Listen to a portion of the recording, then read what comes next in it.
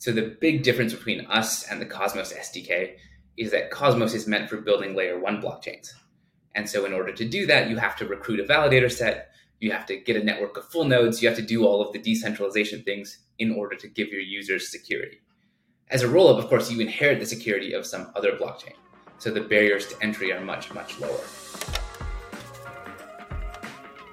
What's up, everyone? Welcome back to another episode of 0x Research. Today is April 3rd, and we've got a great interview lined up with Preston Evans, the chief scientist over at Sovereign Labs, where we'll be discussing everything Rollups. I was unable to make the episode, but Westy was able to sub in for me and probably ask better questions than I would have been able to anyways. So before that, though, as always, we're joined by two Blockworks research analysts, Matt and Ren.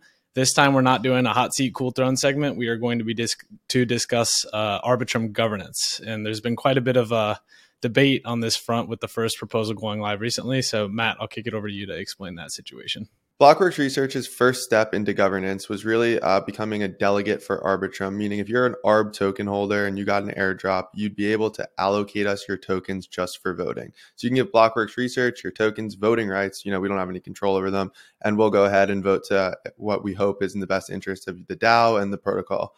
The first proposal, AIP1, did three big things, among a few smaller things as well. The first was it set up a governance process. The second was that it created a security council of 12 members who actually have full control over the protocol. They're kind of like a backstop against, if there's ever a vulnerability or something of that nature. And the third thing, and the most important one, is it sets up an Arbitrum Foundation. The Arbitrum Foundation was to be funded with 7.5% of all tokens. This is 750 million ARB tokens, worth a little bit over $1 billion.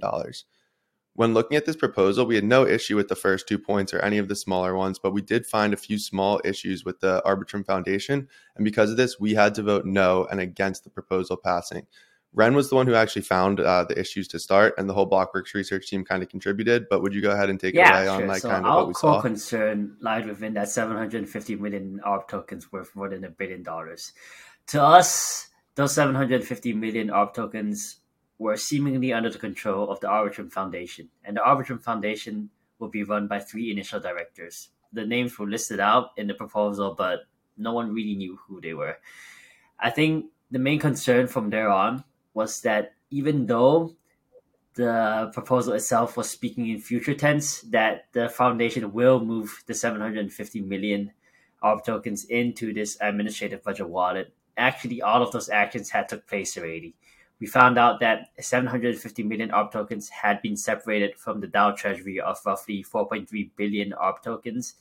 And that furthermore, the foundation had sent around 40 million ARB tokens to a market maker, which we now know is Wintermute, for them to market make the ARB token on certain centralized exchanges, and had also sold 10 million ARB tokens to Fiat in order to fund their operating expenses. To us, that seemed like at the bare minimum, a miscommunication in terms of what people were thinking that they were going to vote on. Because in all honesty, reading the proposal, it seemed like that would have happened in the future had the Arbitrum DAO passed this proposal. But that was obviously not the case. And there was a large lack of clarity within the proposal in how those funds would be used, how they would be allocated, how they would be distributed, what sort of accountability there would be from the foundation in terms of KPIs, OKRs, or sort of how they would report back to the Arbitrum DAO. And it was mostly that lack of clarity that drew up a lot of the questions that we had and ultimately led us to voting against on the proposal. Right. And I think that makes a ton of sense there. And, broadly from the point of contention being around how these 750 million tokens were allocated, it's more so in the communication side of things, right? It's not that there is a foundation that has this control over these tokens. It's a fact that it wasn't really clear who owned these tokens to begin with. The initial, the classic pie chart token allocation had 42% of the tokens under the community control, right? So it's really more specifically under the DAO control, with another portion going to user airdrops. And so of those 42%, it wasn't clear that 35% would be directly in the DAO treasury and the other remaining 7% would be held by the foundation. And so if you compare that 7% for a foundation to some of the other all L1s or L2s in the space, it's a pretty reasonable allocation, right? It's even the smallest of the bunch that you would come up with if comparing to like things like Polygon, Avalanche, or Starknet. And generally speaking, foundations really are for the benefit of the protocol, right? A classic example of something a foundation can do that a DAO would really struggle to do is making partnerships with large Web2 brands, right? Like when from the initial onset of those conversations, you're under NDA, you can't disclose, the party you're talking to or the deal you're communicating about, and that's simply something that a DAO could never do, right? You can't have all these DAO participants sign an NDA with this private organization, like by the nature of the construction of a DAO. That's just not possible. So there are many other reasons why a foundation would be beneficial as well. It's just a question that it was really poorly communicated, and something I think that the Arbitrum team could come out and really own a little more. Like, hey, we really should have done a better job in how this was communicated to the community. Because again, in the reality, having a foundation is a net positive for the ecosystem. So the question really ultimately is, how do we move on from this, and what's a good strategy to move forward? And something that Blockworks Research as a whole has really put a lot of time and effort into thinking about. How do we kind of make amends here with the community, but also still make sure that there is this foundation that is pushing the Arbitrum ecosystem forward. So maybe Matt or Sam, I can toss it back over to you to really kind of summarize our thoughts on a recent forum post we had that kind of communicates what we believe. Yeah, just one thing before, Matt, I pass it over to you to talk about that. I think it is important to recognize the fact that they did come out and say, okay, yes, there's X amount of votes against, this isn't going to pass, but really this was just a ratification saying hey, we're implementing this no matter what. It's kind of no turning back type of thing. It's required in order to actually establish the foundation in the first place. So I get that. And now all votes will go through tally. So if we did want to propose to send the tokens that were put in the budget wallet for the foundation, that would have to go through a 30 to 40 day process, get back into the DAO control, another proposal would need to be made, and then another 30 or 40 days through tally and the whole governance process again. So then the foundation wouldn't be able to effectively act on behalf of the DAO, which is not good, obviously, because foundations are great. For comparison, Optimism put 25% of their treasury into the foundation, if I'm recalling correctly, and they just kind of put it into different buckets. I believe 8-9% of that 25% isn't even allocated at this point. So that'll require a DAO process as well. So it's not necessarily the sheer amount of tokens. 7.5% is honestly really small in my opinion. I would almost like to see it be more. With the grain of salt that investors and core contributors of Arbitrum in comparison to Optimism got more of a percentage of the pie. So I don't know, you kind of got to look at it and make your own decisions. But yeah, we definitely have a lot of good ideas as a team. So Matt, I'm curious, how do you think we should carry forward? Sure. And just one last small thing to add is there's a lot of rhetoric on crypto Twitter that the reason that the Arbitrum team went about it this way and kind of didn't include the foundation in the supplies for legal reasons. We're unable to confirm whether or not that's true, but there's just a lot of support for the team is coming from that angle on crypto Twitter. Moving forward, we really think, like Sam said, the foundation's not a bad idea. The real issue is that we have no idea who's involved in the project. So we don't know who's, allocating these grants, who's doing these potential business dev partnerships, funding public goods, whatever else this foundation might do. And that's another problem. So we don't know who's doing it. And we don't really know what they're doing. All they really said was special grants. We can think of a lot of good uses of special grants, such as the ones I just said, and plenty more. But it'd be really nice to see exactly what these use cases are and how much money they expect to be giving, allocating to each of these uses. So the two things we want to see is more transparency around the team and who's involved. And we want to see more transparency around how the funds are going to be used. Maybe a justification for the budget would be a good word of how we want to see that allocation justified.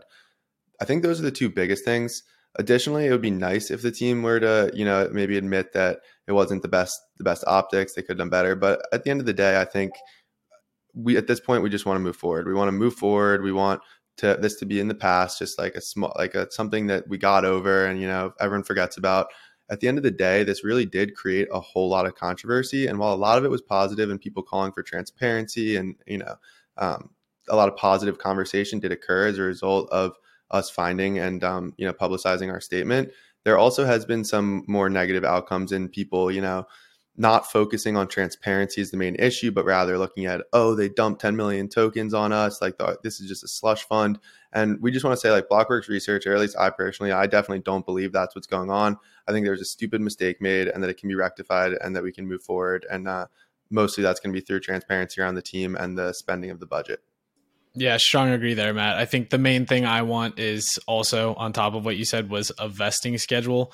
And it's kind of hard to come up with an ideal vesting schedule for these tokens, considering we don't actually know their budget. No one knows the budget as well as the Off-Chain Labs team and the Arbitrum Foundation itself and the people in charge over there. So just getting a better idea on how much it does cost to run a DAO at scale, like at the scale of Arbitrum, the largest chain, one of them in all of crypto, top 5 by TVL. So just transparency is all I would ask for and how the funds are going to be spent. And then that way we can come up with a vesting contract that actually makes sense to meet those budgetary requirements. That would be my number one on the wish list. And then also just every quarter kind of go through, look, we spent this much money. We had to liquidate these many tokens to fund these activities. These are the partnerships we pursued. And yeah, just providing more transparency in general as we actually live out the process of the DAO. To add a balanced opinion here, I do think that there's nothing that wrong with Arbitrum still being relatively centralized in terms of the Arbitrum Foundation at this stage. It is near impossible to develop a large ecosystem like Arbitrum without a governing centralized body, right? We have seen time and time again that if you really want to run a business as a DAO, it is near impossible and that nothing will get done. And as a secondary point on transparency, likewise, right? It's nearly impossible for Arbitrum Foundation to provide an accounting statement for every single month, for every single line item that they've expensed on. You also wouldn't expect the governance participants or delegates to sort of go through Arbitrum's budget and say, hey, I want to spend $2,000 on this weekly lunch. Hey, I want to sponsor a party at Permissionless for $3,000. That's not really what we're here for, and that's not what we're really here to do. Our role as delegates and as participants within the Arbitrum ecosystem is to provide overall accountability, right? Maybe we can skip the more granular stuff, but as long as the overall accountability and transparency is there, I think that's what the community really wants at the end of the day. Yeah, totally agree with you there, Ren. And just to continue on what Sam said, I think a vesting schedule really does make a lot of sense here. And some reasons why is like, okay, let's say you're trying to enter into a multi-year partnership with another group, right? You need to know, like, I'm going to get X amount of tokens every year, so then I can like pre-allocate tokens in the future that a vesting contract is going to give me in order to kind of like budget out things into the future. Whereas more of like a verbal agreement with the DAO and saying each year we'll come back to the DAO and try to like top up our coffers and then pursue forward. Like that isn't a known cash flow in the future. And so it makes it a little harder, right? Like think about being on the other side of that. If that's the counterparty I'm dealing with and they have to, go through a DAO process for a DAO vote to get future cash flows, then I'm a little bit more concerned about making that multi-year deal. So it does make sense. And I think that setting an industry standard here as a foundation having a vesting schedule is a pretty interesting opportunity because today that's really not the case. And most of these foundation allocations are just taken directly out of the initial token supply. So it is kind of a good way to help push forward an industry standard as well. I'd really like to just echo what Ren said, which is at least I'm a huge supporter of the idea of sub DAOs or meta DAOs. I think that one token, one vote on all spending initiatives is just not a sustainable way of going about DAO governance. So I think ENS, DYDX, MakerDAO, these are good protocols to look towards because they have respectively, they all call them something different. I think it's like working groups, sub DAOs, meta DAOs, but it's basically the idea that you budget an entity under a centralized or a semi-centralized entity under your main DAO. It gets a budget for the year. If they do well, you continue to fund them the next year. If it doesn't do well, you don't continue to fund them. To Dan's point, I agree. I think it's better to give them, if they have it vesting so that they become a better counterparty, cool. But DAO governance better still have control over those vesting contracts just so they can pull them in case they had to. And that's kind of how I see like governance in the future.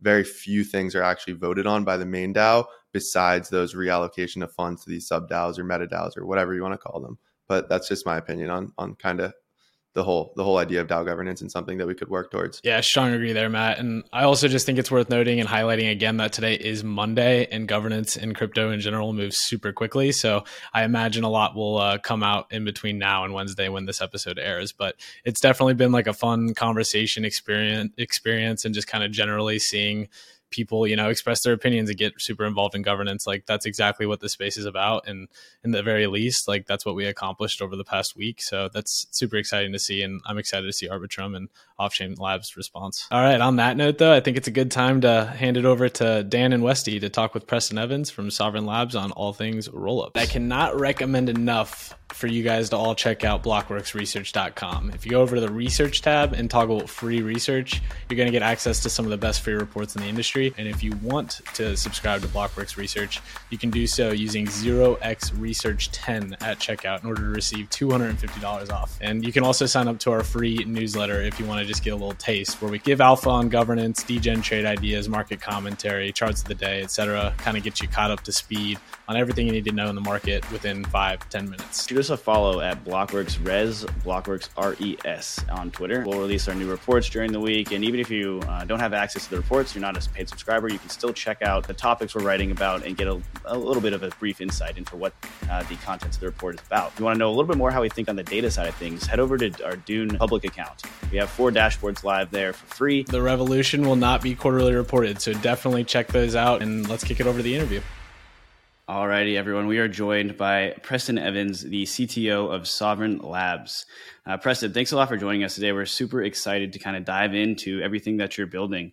So I guess we can probably start this by, if you could just give us an overview of the various scaling architectures for Rollups and really like how what Sovereign Labs is building and kind of how that differs from the market landscape today. That'd be a great starting point for this. Yeah, first of all, thanks for having me on. It's great to be here. Let's talk about rollups. So broadly speaking, there are 2 categories, which I'm sure your listeners have heard, but there's ZK rollups and there's optimistic rollups. And at Sovereign Labs, we build ZK rollups specifically. And then we make a slight tweak to the architecture, which makes us a little bit different from everybody else. And what people call us is sovereign rollups. Now that may be a little bit of a misnomer, but a sovereign rollup is just like a regular rollup, except that it expects end users to decide for themselves what the state of the rollup is. So let's back up just a little bit, right? What is a rollup? A rollup is a blockchain, and it's a blockchain that posts its data onto another chain. So you've got some set of transactions that you've posted onto an L1, and those set of transactions logically give you some particular state. So, maybe Dan, you sent me 5 Ether, and then I sent those 5 Ether back. At the end of the day, I should have 0 Ether, right? And you know that just by looking at the transactions on L1, like that logical state is there no matter what. So the question of ZK and optimistic and sovereign, none of that really affects the underlying reality of like you posted some transactions on L1 and you got a state root or a new state out of that. The question really is like, how do you as an end user decide what the state is? How do you become aware of what it is? So there are a few ways that you might do that. A traditional rollup, you will be a light client of the L1. So you will have your little phone or your MetaMask wallet or whatever following Ethereum, and it will get the Ethereum block headers. And that Ethereum block header will have some commitment to the current state of the rollup. So there's some smart contract on the Ethereum L1 that is following the rollup and checking proofs in some way to decide what the current state of the rollup should be. And then you as a user, you look at that smart contract and you say, okay, the current account balance for Preston is 0 Ether.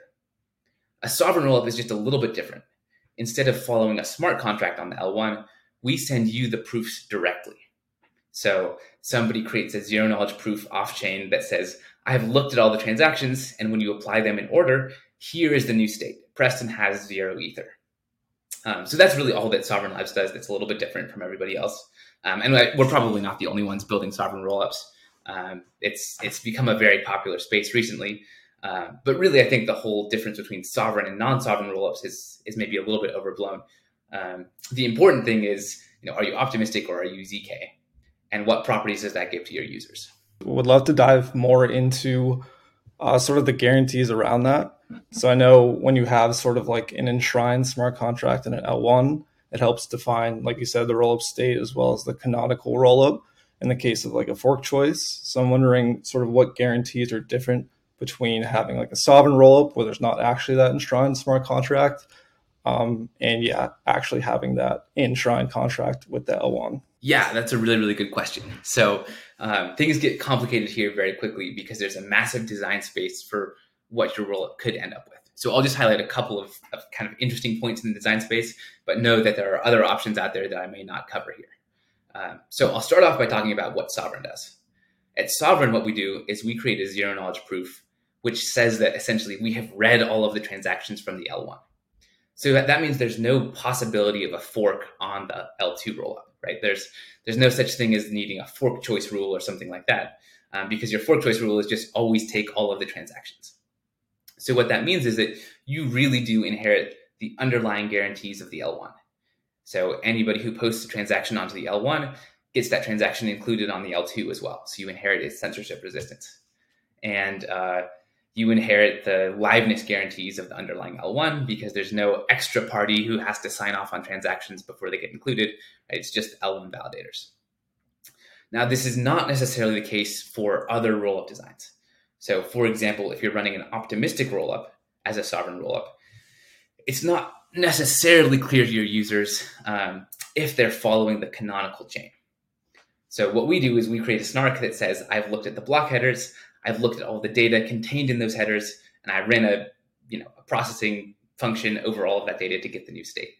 If you don't have that proof, then as a user, you do have to worry about the possibility that somebody left out a valid transaction. So this is what the sequencer could do. They could leave out some valid transaction. Maybe Dan sent me 5 Ether and then I sent it back, and they ignore that second transaction. So it appeared on the L1, but they didn't include it in their state.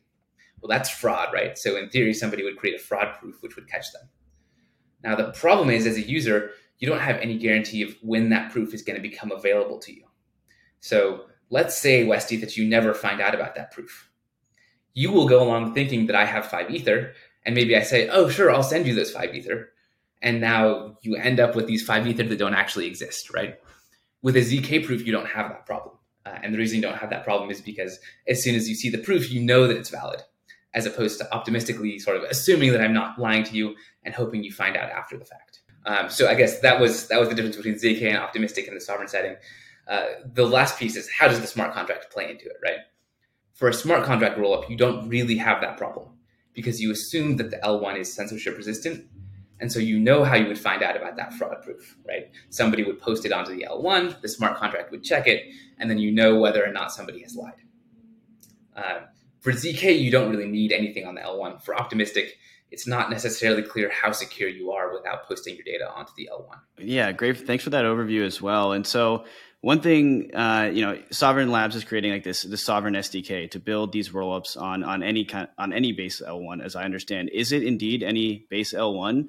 And if so, like, how would you kind of compare and contrast yourself to the Cosmos SDK? Because most people in crypto at this point have heard of the Cosmos SDK and like understand that it's like this modular base to build blockchains out of. So what are like the comparisons and like how would you compare and contrast against that SDK? Yeah, that's a very good question. So we really do see ourselves as being very similar to the Cosmos SDK in spirit, if not in the details. So the big difference between us and the Cosmos SDK is that Cosmos is meant for building layer 1 blockchains. And so in order to do that, you have to recruit a validator set, you have to get a network of full nodes, you have to do all of the decentralization things in order to give your users security. As a rollup, of course, you inherit the security of some other blockchain. So the barriers to entry are much, much lower. Other than that, we're very similar to Cosmos, right? We're both targeted at supporting app developers who want to come in and build something new that hasn't been tried before, but don't want to start from literally zero, right? And so this thesis of like app chains or even just standardized infrastructure is very much shared between Sovereign and the Cosmos ecosystem. Right on. Yeah, that's great to hear, and it does make sense why you'd want to kind of use this set of modules to build something that doesn't exactly take the full effort of building an entire blockchain from the ground up. And so from my understanding, like really using an L1 as a settlement means you have this enshrined smart contract that helps define the rollup state and like how, I don't know, I guess, can you like really expand on the role of settlement and what guarantees are added or taken away by either outsourcing the settlement or being completely sovereign? And essentially, and what is the difference between having that enshrined smart contract in a general trustless bridge? Yeah, this is a really interesting area. So there's some ongoing debate in the community right now about how exactly we should think about this. But I'll kind of try to give you the high level perspective and we'll go from there. So basically, as a rollup, right, your goal is to scale some underlying blockchain, typically, at least if you're a rollup as they exist on Ethereum today. So Optimism wants to be able to process a lot of transactions involving Ether and CryptoKitties that were issued on Ethereum and those sorts of things. And in order to do that, you need a trust minimized bridge, right? You don't want everybody to be trusting some committee to make sure that they can't steal assets and that sort of stuff. So the smart contract is the bridge. The rollup is doing its thing, it's processing transactions, and then the smart contract checks that the rollup is following its own rules. And so as long as the rollup isn't buggy, you can guarantee that your funds can't be stolen. Now in a sovereign rollup, it's the exact same thing. We'll have a bridge, which is a light client of this rollup, and it can check that the rules are being followed. The only difference is how do end users interact with the chain. So for a smart contract rollup, you interact with the smart contract to find out what the chain state is. For a sovereign rollup, you interact directly with the rollup's P2P network to find out what the rollup state is. But the guarantees you get should be the same if the system is well designed. Now, of course, you can make a buggy rollup that doesn't do that, but there's no difference in the guarantees you should get as a ZK rollup, whether you're optimistic or using a smart contract. The only difference that users will experience is they should be able to get sort of faster confirmations and cheaper fees on a sovereign rollup. So let me explain why that is, right? That's kind of a bold statement. The most expensive thing for most ZK rollups is verifying their proofs on chain. So verifying a typical Gross16 proof is maybe on the order of 500,000 gas, and something like a Stark proof could be up to 5 million gas or even 10 million gas maybe. That's a ton of money to verify a single ZK proof on chain. And so systems like Starkware, they don't post proofs onto the L1 very often, right? Because a proof doesn't get any more expensive to check if it's bigger. So you can prove 1,000 transactions or 1 million transactions for the same L1 gas cost. So if L1 gas is the biggest cost in your system, then you want to wait as long as you can so that you can spread that out across more transactions. And each individual transaction pays less fees. Okay, so in practice, what that means is Starknet posts a proof maybe every few hours, maybe 6 to 8 hours or something like that. And it's not that they can't prove faster than that. It's just that they don't want to pay the gas to verify the proofs on chain. But because as a user, you're looking at the smart contract to decide what the state is, your personal view of the state doesn't update until Starkware posts the proof. And so you experience a latency of 8 hours or 12 hours or whatever it is for your transaction to be included. As a sovereign rollup, you don't have to do that. So you can still have this bridge, which checks the proofs on the side, but users aren't looking at the bridge. So sure, maybe you wait every 8 hours or 12 hours to submit a proof onto the L1 bridge, but you can create other proofs and send them directly to users in real time. So as a user of a sovereign rollup, you can check a proof from the peer-to-peer network, and if the proof checks out, you know what the state on the L1 will be in 8 hours or whatever the time window is. Wow, yeah, that's a really good explanation. I know you mentioned that previously in the conversation with Anatoly about, whether ZK proving is actually the bottleneck in finality, whereas in reality, you can just send it to the peer-to-peer network. So really appreciate that. Would love to dive into next sort of data availability and how that fits into the sovereign thesis. So could you give a quick overview on what data availability is, why it's important, and how it relates to sovereign? Yeah, sure. So I assume your listeners are probably a bit familiar with the rollup design space. But backing up, if you had a rollup that didn't have any of its data available, that would be completely insecure. So in that situation, someone would give you a zero knowledge proof or a fraud proof, and they would say like, hey, look, I had some transactions, and now here is a commitment to the state of the rollup afterwards. And as a user, you're like, well, that's great, but I don't know what's inside that commitment. Like, I don't know what anyone's balance is. And so if the prover is malicious, they can give you one of these proofs, and it really is a valid ZK snark. It really does commit to some state, but there's no way for you as a user to know what that state is. And so you can't do anything with it. You can't withdraw your money. You can't check somebody's balance. You can't do anything. And so your funds are effectively stolen or effectively frozen, right? Okay, well, now as a user, you're like, how do I get my money back? I want to do something with my money. You have to, I don't know, pay a bribe to the prover or do whatever the prover wants so that he'll move your money for you. So it's very important as a user that you know what's inside the state commitment that the ZK snark attests to or that the rollup attests to. That's the data availability problem. So how do you know what's inside this valid proof? All you need to do to solve that problem is you need to publish the data on the internet somewhere. But the question of what does it actually mean to publish data is a little bit hairy. So the gold standard for data availability is to post it onto an L1 blockchain. People have started out doing this with Ethereum, and nowadays there are specialized chains that are just meant to do this. And that way, users can know what the current state of the rollup is and that it's valid, not just that it's valid. So, there are probably 3 or 4, maybe 5 chains nowadays that specialize in data availability. And the best way to build a rollup is to use one of those chains and post all of your data on that chain. And your rollup is only valid once the data appears on that L1. And just piggybacking on that note, so what do you think is the most optimal data availability solution today? And how does that fit in directly with Sovereign? Yeah, it's a tough question, actually. So at Sovereign, we are not betting in particular on any particular data availability layer. We see a lot of innovation in that space, and it's too early to call a winner. And frankly, many of them make different trade-offs that I think will be good fits for different kinds of applications. Now, that being said, there are some clear winners and some clear losers in terms of the technologies that you choose. So all of the really good data availability chains are integrating a technology called data availability sampling. And what that lets you do is, as an end user, you can very trivially check that the data availability chain is really doing what it claims that it's doing. So if somebody posts the data on chain, you as a user really can download it, and you can check that you can download it without having to actually download it at all. So what that means in practice is basically these chains can be much more secure, and they can support a much higher throughput of data than a traditional blockchain could.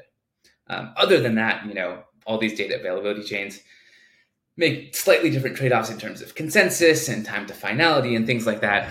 And frankly, we think most of them are pretty well designed. So we're very excited to see the explosion of innovation there. We support, or we plan to support, basically any chain you can imagine as a platform for building sovereign rollups. So we've started out integrating with Celestia for our first demos, but we'll quickly add Ethereum once proto-dank sharding, or EIP 4844 finalizes. We will add Avail. We will add probably Bitcoin pretty quickly.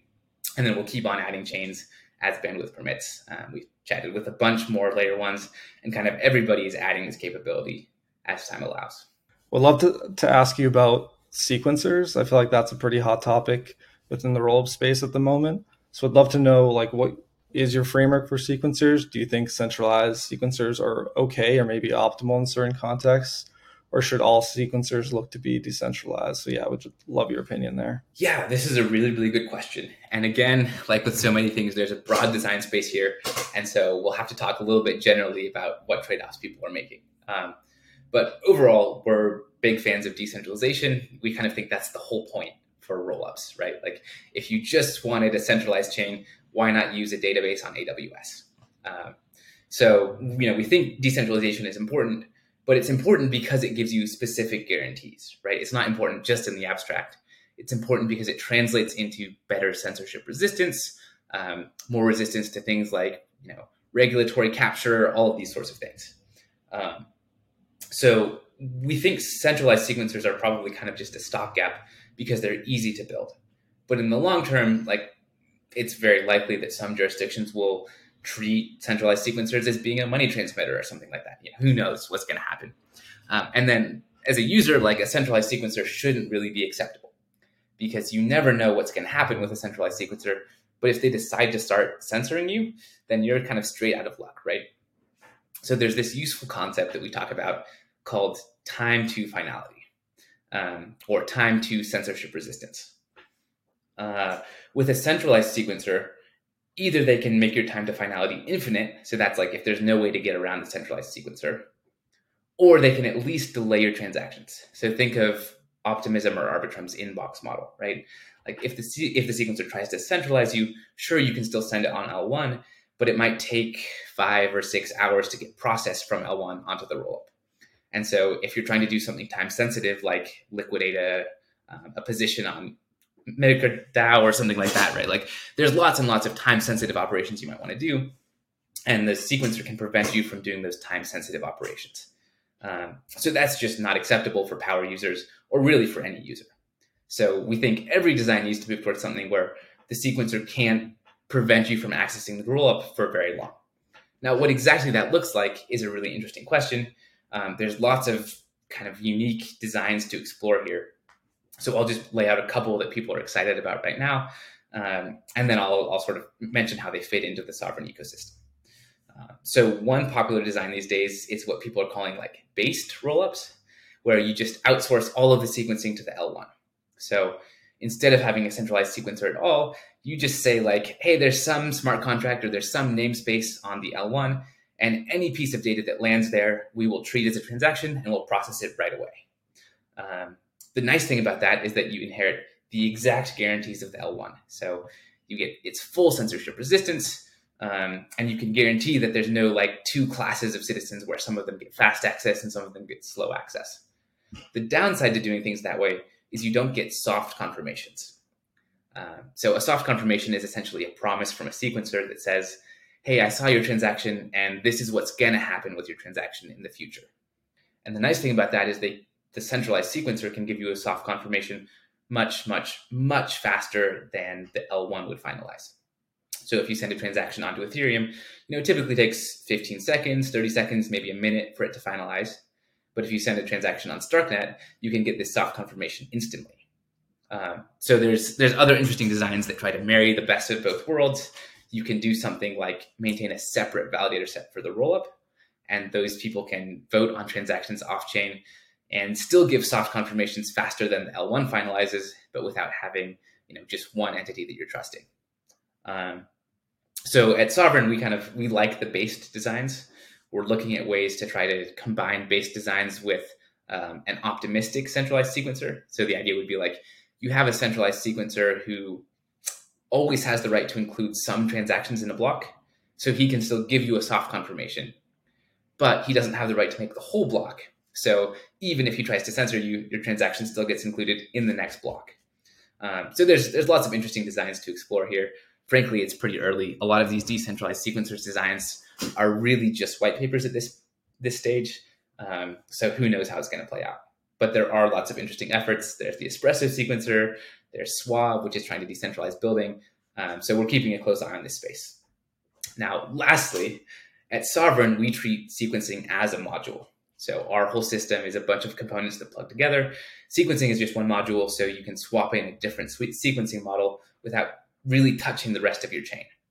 So if you want to start out with a centralized sequencer for testnet and then swap to a based rollup or swap to using Espresso sequencer or Astria or something like that, that all should be very, very easy to do. So we try not to bet too hard on any particular model, and just sort of contribute to the research and help push people towards the good decentralized models. But it's really too early to pick a winner right now. Yeah, and just kind of like diving deeper onto the state of L2s and sequencers today. So today is March 24th, Friday, and we just heard ZK Sync launch the mainnet alpha of Era, their ZK EVM, and then you hear Polygon's been talking about how they're going to be the first ZK EVM to market as well. So ZK is like ZK. It's everywhere. You guys are building ZK rollups, and so if we look at the state of Ethereum L2s today, we see two of the largest L2s are actually optimistic rollups. And so where do you think optimistic rollups kind of fit into the rollup landscape when you look, a little further out on the timelines here? Are ZK rollups the end state, or do you think there's room for optimistic rollups as well? Yeah, this is a really good question. So as an optimistic rollup, you make some trade-offs, right? You get much longer times to finality for end users. So in an optimistic rollup, you have to wait for somebody to submit a fraud proof if the sequencer, did anything malicious. And because you can't know if somebody's going to submit a fraud proof, you have to wait for just some subjective length of time. And over time, you get more and more confident that the sequencer wasn't malicious, right? And so there's fundamentally just no way to really get that window down to the sort of timescales that you could get with a ZK rollup. Maybe as a user, you're comfortable that no one's going to submit a fraud proof after a week. Maybe it's a day, but it's certainly not like 100 milliseconds. And that's just a really bad user experience if you're trying to do things that involve cross-chain interoperability. So if you have a token on Optimism and you want to move it over to Arbitrum, you just have to wait the week so that the L1 can finalize your rollup, right? So that's really bad for applications that need composability across chains, but it has a lot of advantages too if what you really, really care about is just having super low fees. Because creating ZK proofs is, it's not that expensive, but it's a lot more expensive than not creating a proof at all. So if you don't need quick composability across chains, then being an optimistic rollup might make a lot of sense for your application. So broadly speaking, we see optimistic as being, incredibly well suited for things like gaming, potentially for new applications that haven't really started taking off yet. But like, I don't know, if somebody does a medical records on the blockchain sort of thing, like you don't need composability across chains for many applications. For all of those things, optimistic makes perfect sense. Now, the last thing I should add here is that it's kind of true that the biggest rollups are optimistic today, but really there aren't any rollups today. There's only one rollup, and that's Fuel V1. And they are optimistic, but nobody else actually has a secured rollup. Like Optimism doesn't have fraud proofs. Arbitrum doesn't have sort of working fraud proofs. They've got fraud proofs, but nobody's allowed to submit them. Starkware has, they're the only ones who are allowed to submit ZK proofs to their rollup.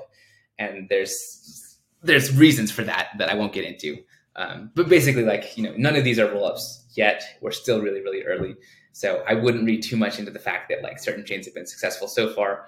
Every chain currently is just a bet that this technology is interesting and worth building on.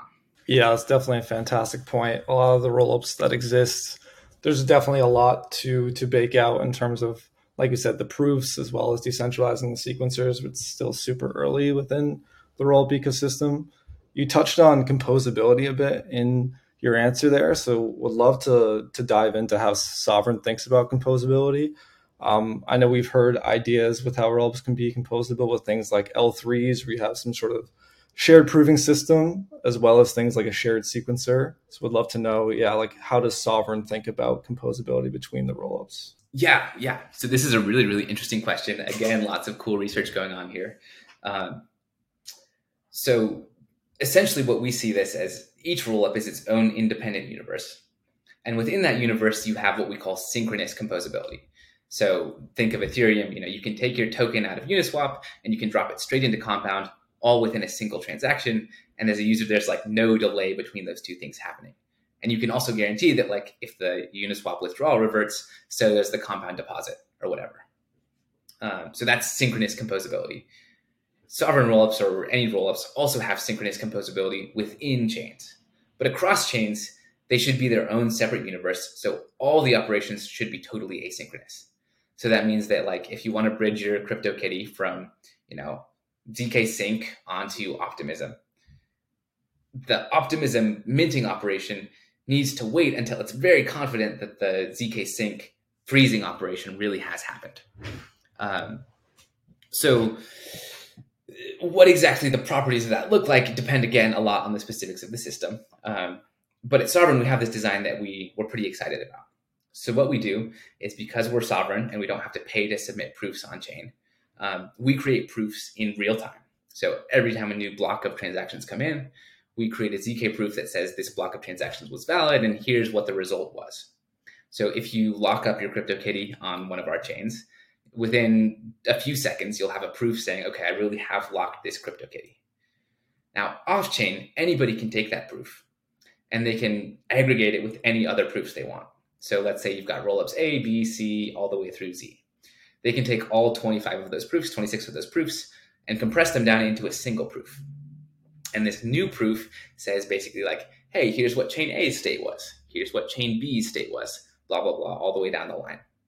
Now you can take this meta proof, this aggregate proof, and you can give that aggregate proof to any one of the rollups.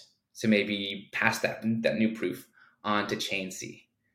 Now all of a sudden chain C can say, oh yeah, Preston really did lock up his CryptoKitty on chain A. So now it's safe to bridge it over to chain C. Or maybe something on chain Z happened that was interesting. Maybe somebody burned some USDC, so they're entitled to mint some new USDC on chain C. So the magic here is you can use off-chain proof aggregation. And of course, off-chain operations are basically free. So it's very, very cheap. And because we can produce proofs in real time, you can do this very, very quickly. So what that means for a user is You submit your transaction on chain A, you wait for it to finalize, and then you wait a few more seconds for the proof to be created. As soon as that happens, somebody submits that proof onto chain C, and within 4 or 5 seconds, you can move your NFT over from A to B. And the magic of this is that there's no central party in the middle, including a chain. So let's say you want to do the same thing with smart contract rollups on Ethereum.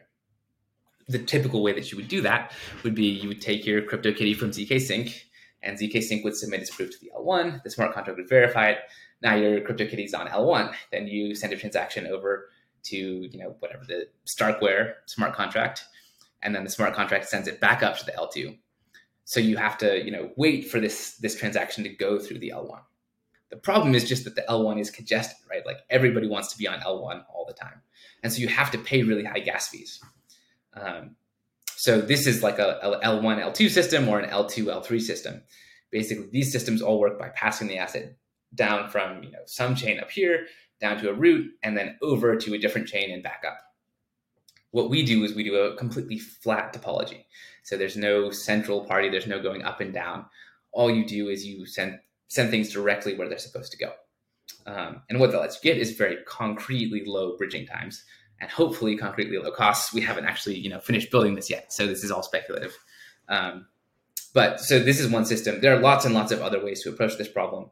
L2s and L3s are another sort of approach trying to do the same rough thing, except that instead of sending things through L1, they send them through L2. So does that answer your question? Yeah, it definitely answers my question. One thing I'd want to know is, does this only exist within the sovereign ecosystem, or can another rollup sort of outside say, hey, I want to plug into the system? Yeah, it's a really good question. So there's no reason in principle that you couldn't plug in a rollup that's not using the sovereign SDK into a system like this. And in fact, we do hope to support that pretty quickly. There is one caveat that I should mention here, which is that all of these systems only work across a shared DA layer. So if you have two rollups on the same DA layer, they can do this back and forth in the same way that they could send a transaction from ZK Sync to Starkware through Ethereum L1. But if you're moving across different DA layers, fundamentally there's no way around having a trusted third party doing your bridging for you. So this is the same for us and for every other system that's trying to do bridging. You're going to have a trusted third party unless you are on the same DA layer, in which case you can do more interesting things like aggregate proofs or L1 to L2 bridging. And then going back to the comparison with Cosmos, how does this differ between something like IBC in terms of its security guarantees?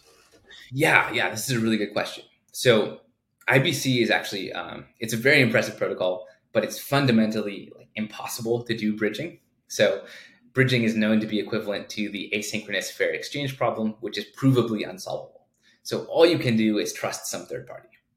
Now, specifically in IBC, the party that you trust is the validator set of the other chain. So the validator set of the other chain will sign off on a statement that basically says hey, some guy on this chain really did lock up 10 USDC. We promise it's safe to mint them on, the Cosmos hub. And now that in practice, that's probably a pretty good assumption, right? I'm not aware of any IBC proofs being forged. But if that validator set of chain B is malicious, then they can convince an IBC bridge of an untrue statement. In an optimistic or a ZK construction, there is no trusted third party. If you're on a shared DA layer, you're not trusting the validator set, you're checking their work. And so fundamentally, you can be much more secure. And then there's also this whole class of problems that just can't happen. So let's imagine a bridge from Solana to Ethereum, right? Ethereum's chugging along and producing blocks. And in one of those blocks, maybe I send you a transaction. And that transaction is supposed to, lock up my CryptoKitty and mint it on Solana instead. So Ethereum processes this transaction, the CryptoKitty is locked up, and then Solana sees that transaction and it says, okay, we'll mint a new CryptoKitty. Well, now Ethereum rolls back.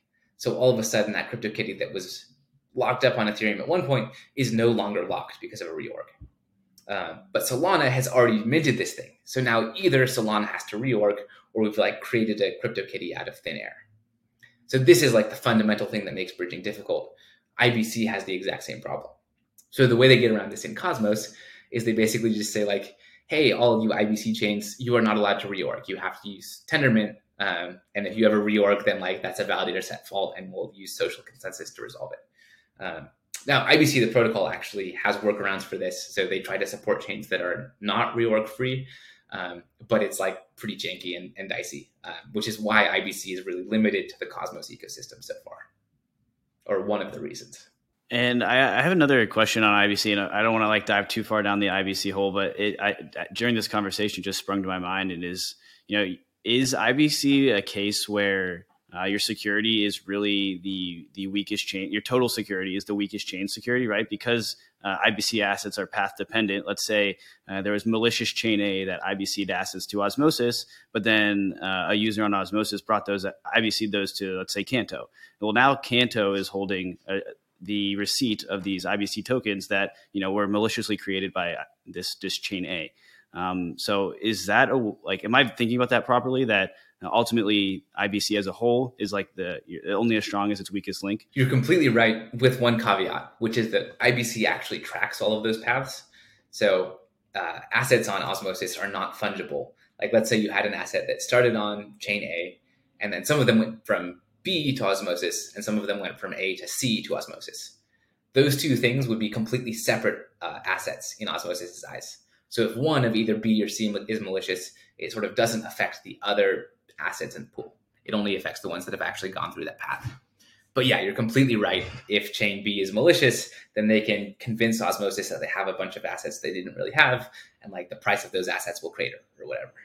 Right. No, that makes a ton of sense. And so when we look at Sovereign, how does it how is that not applicable in that ecosystem? And I know you kind of just touched on that, but if you could just kind of double down on that for us. Yeah. So the reason this isn't applicable is basically because you're not trusting the validator set.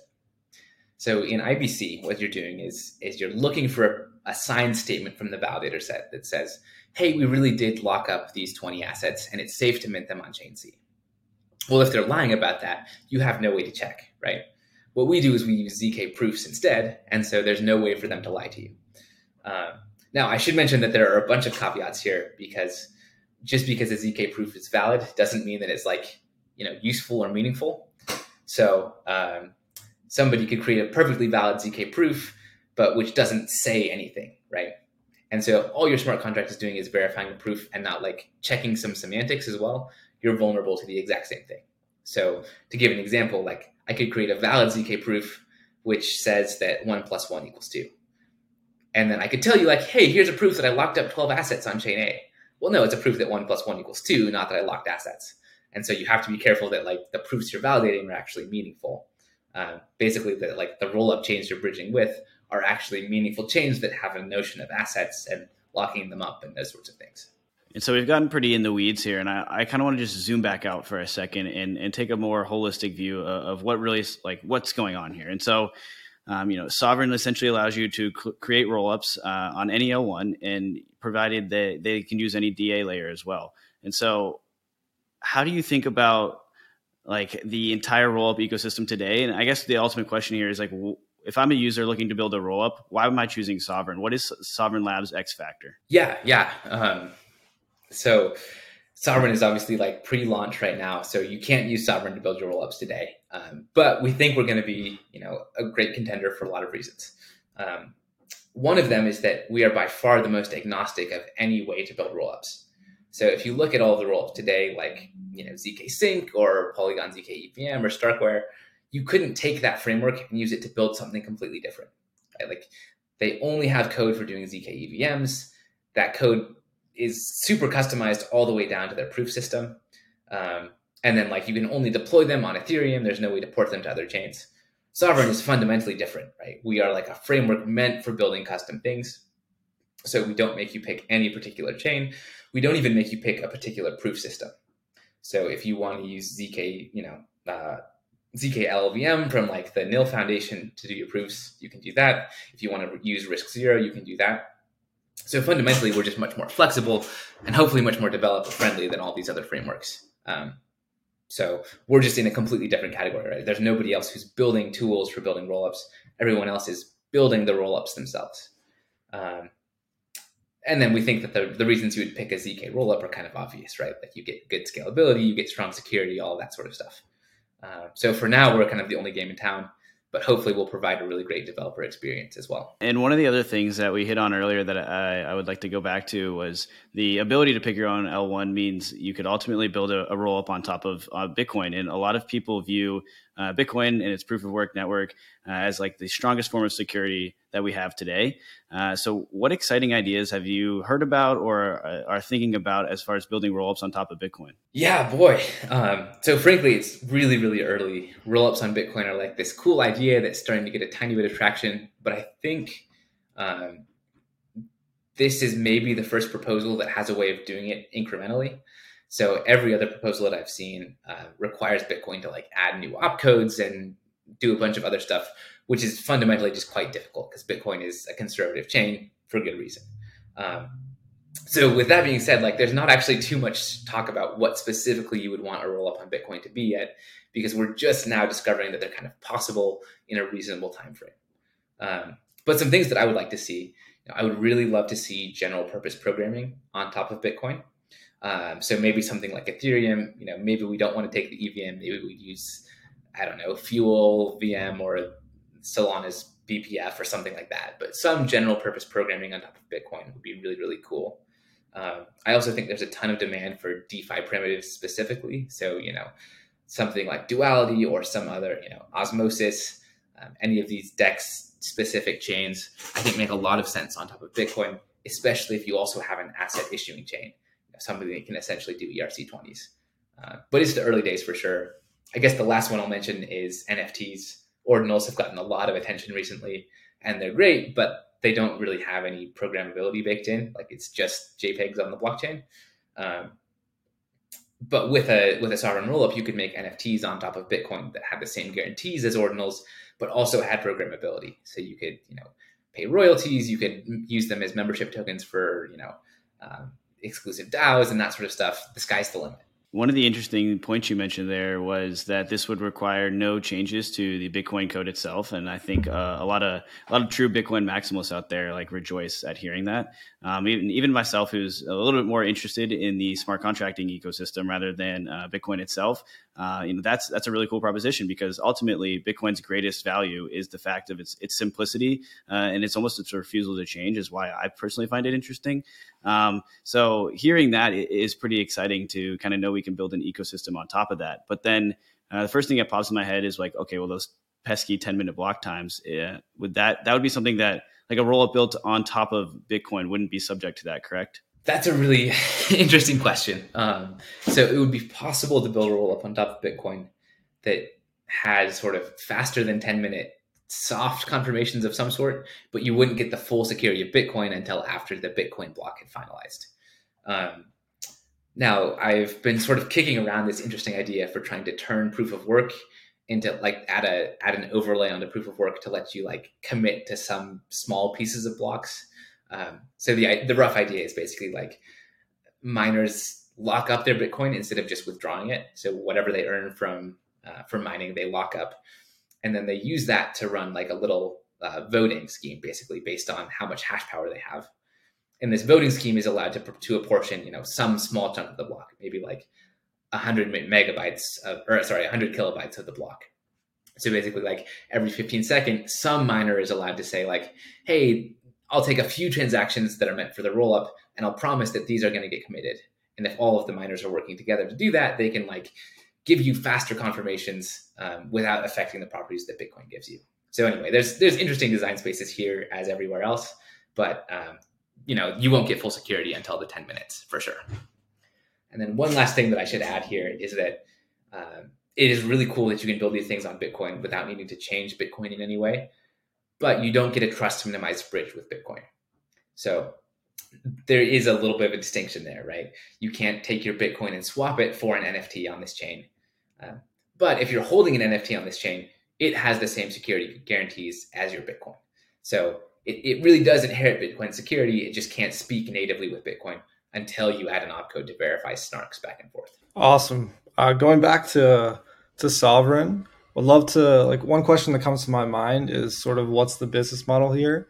Since you're creating sort of an open source SDK, what's sort of the business model here? What's the plans to actually monetize Sovereign? Yeah, this is a very good question that we've been thinking about a lot. And, frankly, we haven't settled on a particular way to monetize yet. One thing we're very committed to is making sure that the SDK is free and completely open source. A lot of businesses do this thing where they like open source their code under a license that says you're not allowed to use it unless you pay them. Ours is completely free, completely open source. It's Apache licensed. Like you can take it and do whatever you want with it. And it's always going to be that way. So we will find other ways to monetize. We're not completely settled on anything in particular, but there are lots of good models for funding things, including some stuff inspired by like retroactive public goods funding. There's also lots of opportunities to provide useful services around the SDK. So we could help people run prover networks and help people run sequencers. But at the end of the day, like we think the SDK will create a lot of value. And once there's a lot of value being created, capturing some of it is not quite as hard as creating the value in the first place. Yet another parallel to the Cosmos SDK itself. I love that approach that you're taking there. That's exciting to see. And so being pre-launch, the obvious question is, how's development going? What are some challenges you've hit? And I think probably your least favorite question I have to ask, what's the ETA looking like? Yeah. So we try not to give any super specific timelines just because we're still early. We're hoping to have, something usable in a year to a year and a half. But who knows, right? That depends on a lot of things, including hiring and other stuff. Concretely, what I'll say is we ran our first DevNet yesterday. So we actually sent transactions. We had all the data running on Celestia, and that surfaced lots of bugs, but it did work. So that was really good. We're hoping to partner with a couple of other teams to basically test out an alpha version of the SDK very soon. Our ETA for that is like a week and a half. But that will not be sort of like the code will all be up there, but we're not recommending that people try to use the code as it is. It's got lots of known bugs and that sort of stuff. So yeah, a year to a year and a half, hopefully we'll have like a real productionized, audited, ready to go product. That's fantastic. Yeah. Congratulations on that first milestone, as well as hitting first DevNet. Well, Preston, this has been a fantastic conversation. Really enjoyed getting to talk with you on the idea of what Sovereign Labs is building. Again, super exciting to push the Rollup space forward. I'd love if you could give the listeners, a closing thought and where to find you and learn more about Sovereign Labs. Perfect. Yeah. You can follow us on Twitter. We're at sovereign_labs, if I recall correctly. And yeah, closing thoughts, we're really excited to see all the innovation in the ecosystem. It's a great time to be in blockchain. And we really think this is all positive sum. We really believe that sovereign rollups are good for Ethereum and they're good for Bitcoin, and that we'll do better things if we all work together on them. So come build with us. It'll be great. Awesome. We'll go ahead and throw some links to Sovereign Labs socials and website as well in the description. But thanks a lot, Preston. This was great. Cheers.